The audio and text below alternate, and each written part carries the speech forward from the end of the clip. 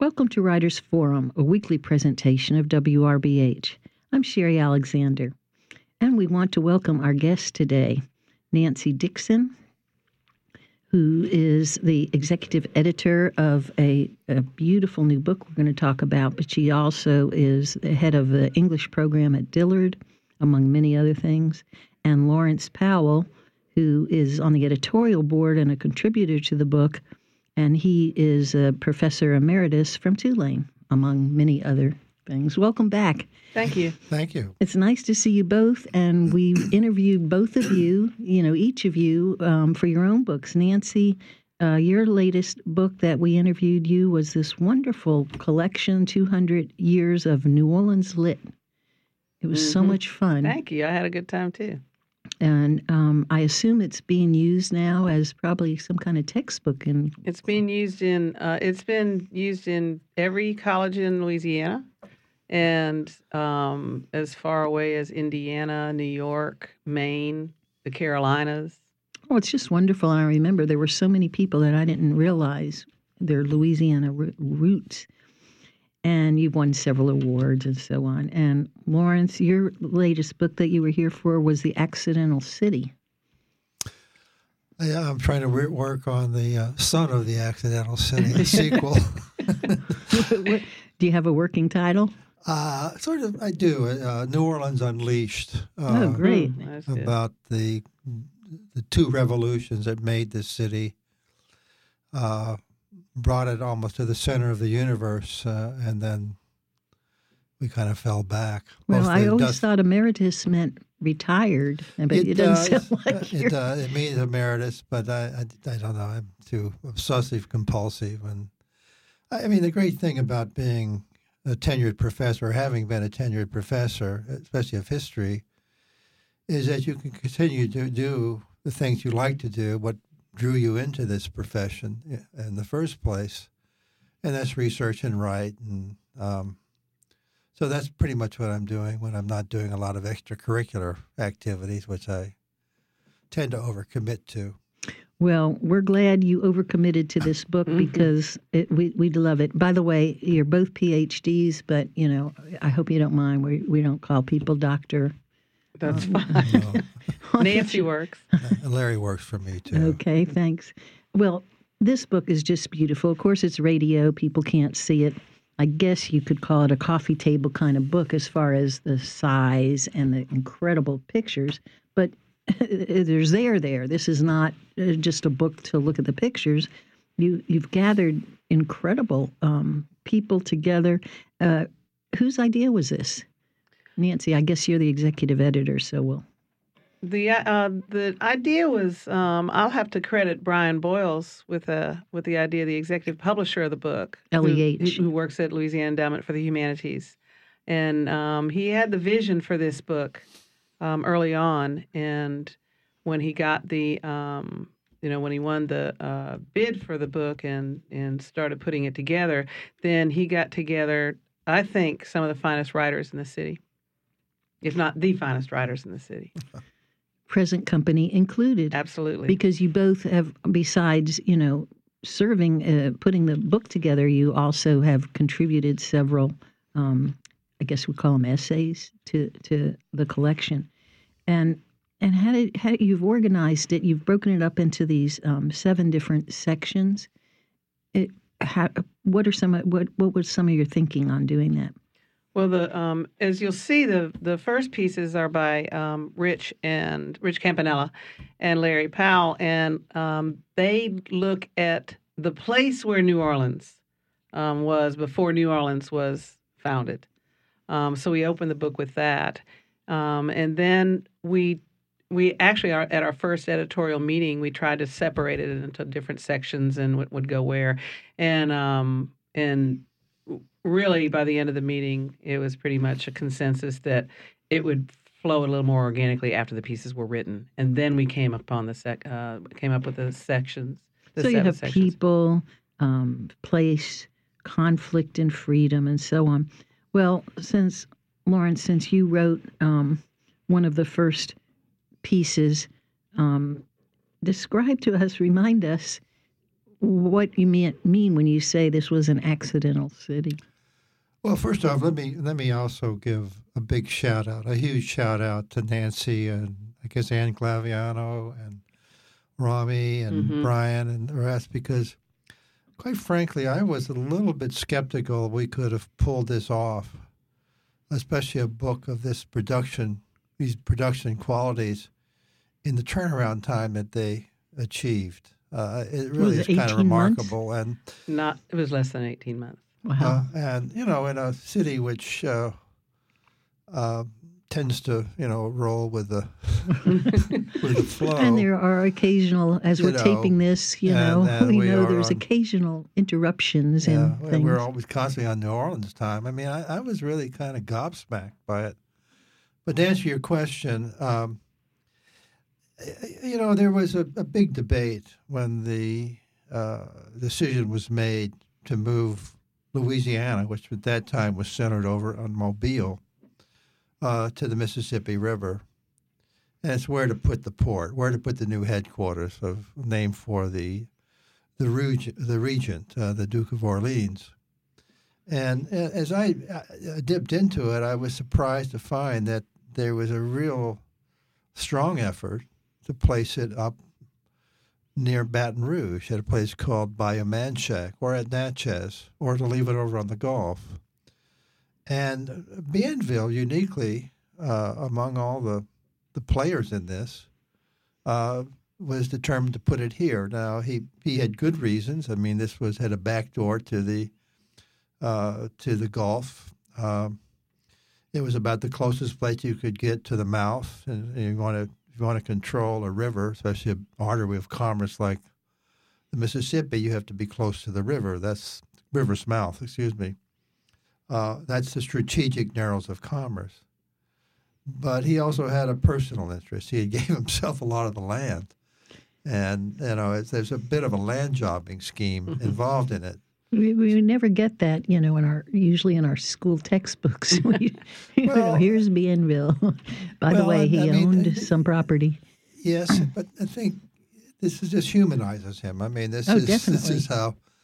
George Washington was a big land speculator, and James Monroe, and a lot of the huge names in history, including Talleyrand, who stride across the pages of history, were big land speculators in the United States. I mean, this was a place where there was so much land available. Well, you and Richard Campanella, as Nancy said, wrote these introductory pieces before, setting the stage. This is not some dry history thing when is the War of 1812 or something. And it's not, as you pointed out, really chronological in so much as the development of the city over the past 300 years in all different kinds of areas. I was, I'm a tour guide now. And so me too. I was very interested when I was reading this, and I said, well, you have 40 different essays here. In the back of my mind, I thought, oh, I probably know everything. And maybe some of these topics you could leave out. And I have to be honest, I couldn't think of anything that you could have left out. And I kept thinking, well, of course they had to include this. I mean, you have the Indians, the Wild West. Everybody knows about the Indians today and how they came from. The Irish. You did all these different ethnic groups. Richard Campanella, again, doing the architecture. Well, I mean, you could spend, a career doing nothing but learning about the different architectural styles in New Orleans. The Civil War, again, we're back to Lawrence again, I guess, because you have quite some background in that, and you wrote the something about the Civil War part of this book. Well, one reason I wanted to write about it because it's such a huge inflection point in the history of New Orleans, and actually in the history of America. Because I don't think people realize there was a time when New Orleans was really the coming place, when all that commerce was tumbling down from this great free trade zone, the Mississippi Valley. Yeah, we were one of the biggest ports in the country. Well, we still are, but we were also a great financial center, probably the second, third largest banking center. A lot of international capital was flowing through here. We were the choke point for cotton exports at a time when cotton was fueling the Industrial Revolution, the textile mills of Great Britain and Europe. It was overrun with people. I mean, the commercial season here, probably this population climbed by 50%. And so I think I wanted to put attention on that because it was such a formative period. And another reason is it was when slavery became a part of our identity. We were a big slave mart. But because of that, and because of I don't want to use the word unique, but the distinctive racial makeup of the city where you had a prosperous and self-confident and self-conscious, politically self-conscious group of free people of color, you saw a revolutionary ferment here, really channeled through these folks by way of France and the islands, that whole French. I think we are unique. I think it is okay to describe us that way. I forgot the source, but somebody sent me something recently where he divided the country into 11 areas, and one whole area is just New Orleans. I think he called it New France, and he says it's a distinct region in and of itself. Number one tourist destination 2018. Yeah. Well, we hope. That's what it said. That's what somebody, Condé Nast or someone just named us that. But, I go beyond, we were a great enjoyment culture, and that's why people. Yes. And it's a culture that developed from an alternative European cultural base. That the Americans were the immigrants, as well as, the Irish and the German and everyone else who came here. It was advertised as such by Vaudreuil as come to New Orleans, you don't have to work. It's fun. The Big Easy is what I argue on my tours, that maybe that's from whence the term stems, one that New Orleanians seldom use. We have all those ethnic groups, and you really cover them all, Irish and Germans and so on. And one thing I was really interested in, Nancy, that you took it on yourself to write a little thing about. And I know, Lawrence, you also have expertise in this area about Jewish people in New Orleans, because we don't see that very much because there aren't, population-wise, it's not a huge sector of the population, but Jewish people have been part of our culture from the very beginning. Of our culture, of our education system, of our commerce system, Canal Street, the Newman. Well, since we became since the Louisiana Purchase, because under the Code Noir, Jews weren't everybody. That's something I never realized, that everybody was supposed to be Catholic. Even if you were a slave, you were supposed to be a Catholic. But there were still Jewish merchants like Monsantos who came through here, and but this was always a place that was pretty easy approach to the laws. Well, and Nancy, you some of the names, Turo, Newman, Delgado, names like that are part of our everyday life. Godshow. Yeah. Well, I think Godshow. Yeah, people. Godshow. Yeah, he was a clothing king, had a clothing empire and a sugar empire. He pulled them both off. Kind of an amazing guy. Well, of course, you include. Cities of the Dead. We've interviewed Sally Asher, and I know she's writing yet more books. And as I said, Voodoo, Yellow Fever. I mean, you didn't just, I don't know the proper term. You didn't just. This is not a PR fluffy book. You show us warts and all. Slavery is certainly not something that we're proud of, and we were such a big slave market and so on. There's probably as much to be ashamed of as there is to be proud of in this book. But we, what we wanted it to be was an honest look at the city and a tribute to those who built this city and those who remain here. I mean, this book can be used in classes, and it can be used for humanities of all sorts, not just history. Well, and it's, as I said, it's delightful. The quality, as you point out, Lawrence, of the production, the pictures, you just the sources that you went to. I love, you have a Zulu picture that I guess it takes up 2 pages. It's a showstopper. Isn't it? Yeah, it really is. I mean, we've seen lots of pictures, but and Eric Waters. And it's so clear, the old pictures that deal with the 19th century or whatever, and they really, it helps a layman like me to appreciate the facts of what you're describing. It makes it so interesting. Another one that you took on yourself, because you have expertise in so many areas, Nancy, but since it's coming up as we're taping this to Carnival time, and you talk about women in Carnival. Again, a lot of people don't realize how much that's changed over the years. Women have some of the premier crews. I mean, today people are fighting to get in Muses and Nicks. The waiting lists are years long. And in fact, I used to live on the parade route on Napoleon Avenue, so I saw 15 parades come by my house. But now I pick and choose my uptown parades. I'm coming to 2, Nicks and Muses. I rode in Muses too. It was quite those women have some energy. I did it one year, and the next year I thought I was going to do it again, but it really takes some time and dedication. But they have put both of them came on the scene since Katrina, and they've put women's carnival parades on the map. That's for sure. It really has changed. The old guard of Carnival is certainly taking notice. Well, especially because the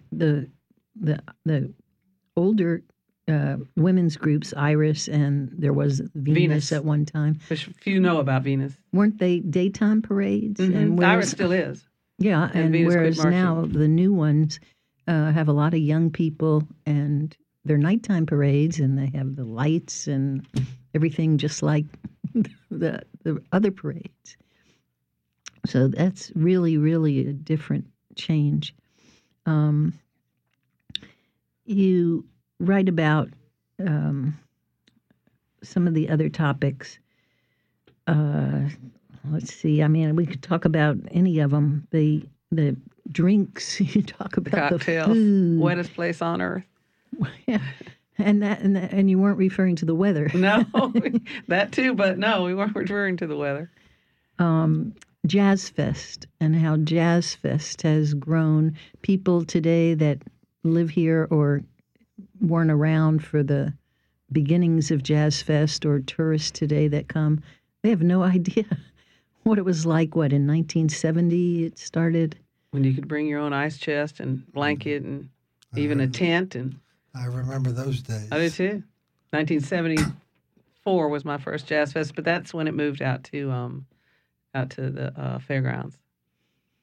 And no one had any idea it would turn into this international. No, it just looked like a folk fest, like the National Folk Festival, kind of a laid-back affair. Now it's that, along with Mardi Gras signature tourist attractions. It's been it's been corporatized. Yep. Everything's branded.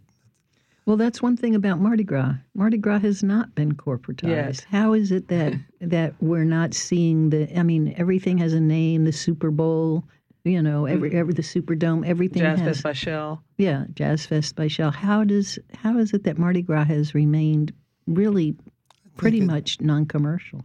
I just think it's, cantankerously decentralized and spontaneous, and it really is true to the original spirit of Carnival, that it's a something that percolates up from the streets.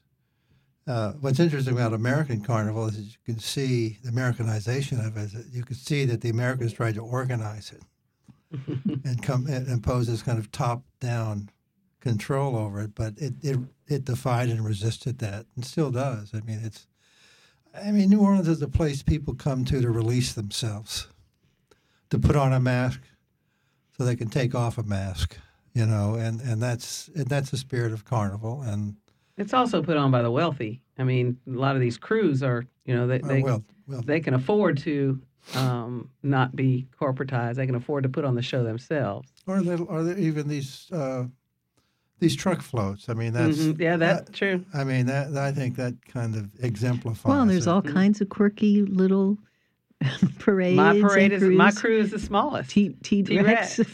So, and marching crews and just people getting together. Or the Lazy Boy. That's Michael. I just saw a Lazy Boy going down the street yesterday to somebody's house. I thought, where else but New Orleans would there be a bunch of guys riding around? In case you, the city of great whimsy. I mean, you can't. And anybody can organize anything. So it's a lot of fun. You do point out, though, as I said, that it's not all fun and games. We had some terrible times with yellow fever. I mean, a huge percentage of people dying before we figured out that it was this mosquito. And I didn't realize it. I think I just read in this thing that there were 75,000 cisterns that, all had to be covered up when they did find out in 1905. And, of course, we have weather problems, and we had this, what I call the late unpleasantness in 2005, because I was just so tired of talking about Katrina. But I thought you were talking about the political climate in Washington, the late unpleasantness. I guess you were talking about the Civil War. That's well, originally, I wrote something. I'm a journalist, and I wrote an essay about New Orleans, and I called the late unpleasantness, and the publisher called me up and said, what are you talking about? And I said, well, I could have put the War of Northern Aggression. And I think we compromised and called it the war between the states. But we did, Katrina was extremely unpleasant and just changed everything, and so many people never came back, and we're still, as we speak, having, tremendous infrastructure problems particularly with our plumbing and our water supply and things like that. And you don't duck out on the fact that this is not Eden. It's just this fascinating place. And you had somebody write about the Saints and what it meant to New Orleans. Brian Boyles. Yes. Who wrote the Boom and Blackout. And so, he was a perfect person to write. The Boom and Blackout when we, but let's talk about the happy time that the Saints won a Super Bowl and what that meant for the city. That's what he wrote about. Mm-hmm. And it was a beautiful time post Katrina. Pardon me. And he really did, write about the way it brought the city together, and that we all had something to cheer for. And I remember, pumping gas in my car and, talking to, and everybody, we're all talking about the Saints. Everybody's wearing Saints gear. Everybody could wear Saints gear to work. I mean, it was, it was a fun time. It did help this city. It truly did help bring the city back. It sure did. I worked at Loyola for a long time, and we had our graduation in the Superdome, and they introduced Mitch Landrieu, who had just been elected mayor, and he was a product of Loyola, and there was very polite applause. And then Drew Brees came out, and everybody was screaming and hollering, and the faculty members were rushing up and, getting his autograph. And I said, oh, well, we have a mayor, but, we had the Super Bowl. Well, because people that have been here a long time remember the Aints and how for such a long time the Saints. And you saw it, I think, a couple of weeks ago from when we're taping this, when the Saints had a chance to be to be on the top, and everybody the next day was. I think still. Yeah, they're living off two weeks ago. But the Super Bowl comes during Mardi Gras, so now we don't have to pay so much attention. Well, at the end, I thought it was kind of appropriate. Didn't you have something where you talk about renewal and resilience? And you had Mayor Landrieu say something about, that's the one, it was such a nice theme to put at the end. What would you, if you had to sum up this book, since you're the executive editor, how would you want it to be described? I would like it to be described as an honest look at the last 300 years of the city, as well as the promise that the future holds for the city. And I'd like people, like you said earlier, warts and all. We're not trying to hide anything. We're not, the city's beautiful. The city's also, as Larry points out, drawn out of the mud, and we've had and will continue to have those problems forever because of people wanting to come here for the reasons they want to come here. We also have the infrastructure problems that they don't have in other cities. We have priorities that not everybody has, but. I think the book was a labor of love, and I think that anyone that knows New Orleans or wants to know more about New Orleans can find a pretty honest picture in this book. Susan Larson wrote about your book and described it. She said, "This book gives a fine cross-section of our population and our history right up to the present moment. It is bright and witty and thoughtful, focusing on the way New Orleans has presented itself to the world in all its diversity and distinctiveness." So I thought that was a good description. Well, I think it's, just to make one comment, is that it is an honest reckoning with the past, and I think it does underscore the resilience of this city. Well, thank you, and thank you all for writing it. We want to thank our guests today, Nancy Dixon and Lawrence Powell, author most recently of New Orleans and the World, 1718 to 2018, Tricentennial Anthology. I'm Sherry Alexander for WRBH.